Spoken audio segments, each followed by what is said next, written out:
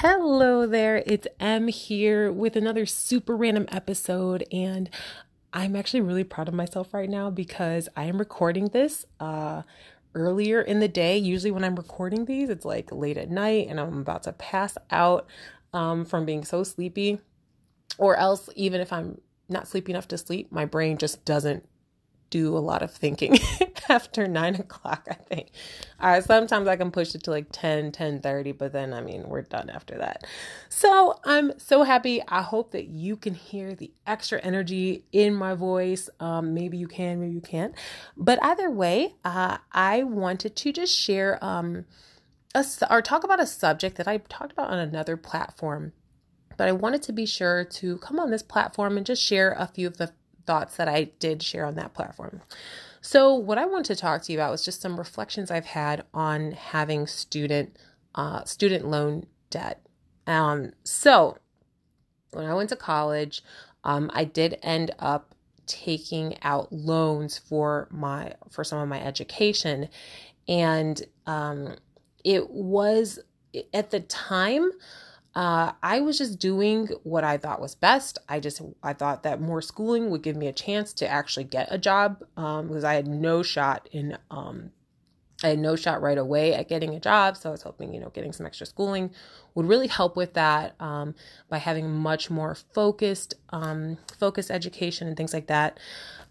So I also had been told, no one had talked to me too much about the idea of student loans themselves. You just hear, just go to college, just go do that and just make it happen.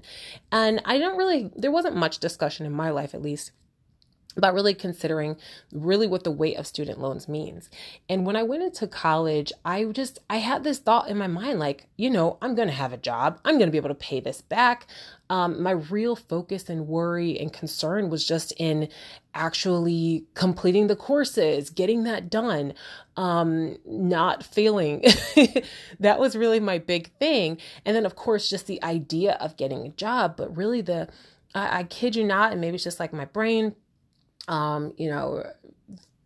just like very early 20s, just like, oh my gosh, I don't even, I just try to just make it through life. I can't even picture, I can't picture too far ahead. And I admit there's many parts of my brain, like I wish I had thought about it differently at the time, but unfortunately, I just simply did not. And so I would just, yes, I went to school. But the thing is, when I graduated and then looking for jobs, like the jobs were not there like I had thought they would be. Opportunities were not there like I thought they would be. Again, maybe there's more I could have done, but at the time, no, it just wasn't there. It took me a while to even get a job, and the job was nowhere near what I went to school for. Maybe just in general, like I guess in the overall field, but nowhere near doing what I thought I would be doing with my life. And then I was getting hit with the reality of the loans. I really hadn't thought about them as deeply until like I saw when I started getting the paper sent to me with like, hey, this is how much you owe. And then I'm looking at the interest rate. I kid you not. And it was something, unfortunately, I just did not think about. And if I could go back, or when I talk to people and I'm hearing that somebody is going to school, it's like, oh, really? You're going to school? Like, I somehow try to figure out, I try to just see like, hey, I hope that you're doing this in the most cost-effective way, because there definitely are better ways to do it. Even the school I went to, I could have got the same education much cheaper if I waited a year. The problem was, by the time I was going to apply for additional school, by the time that came around, I was past certain schools' application period. So then it was just too late for me to go to a cheaper option. And the crazy thing was I still had a lot of student loans, even though I got a partial scholarship, which is pretty wild. So anyway, but I do remember, like, just to take a pause, like back when I was in high school, I think one of the few times anybody ever mentioned like student loans to me was somebody I did volleyball with.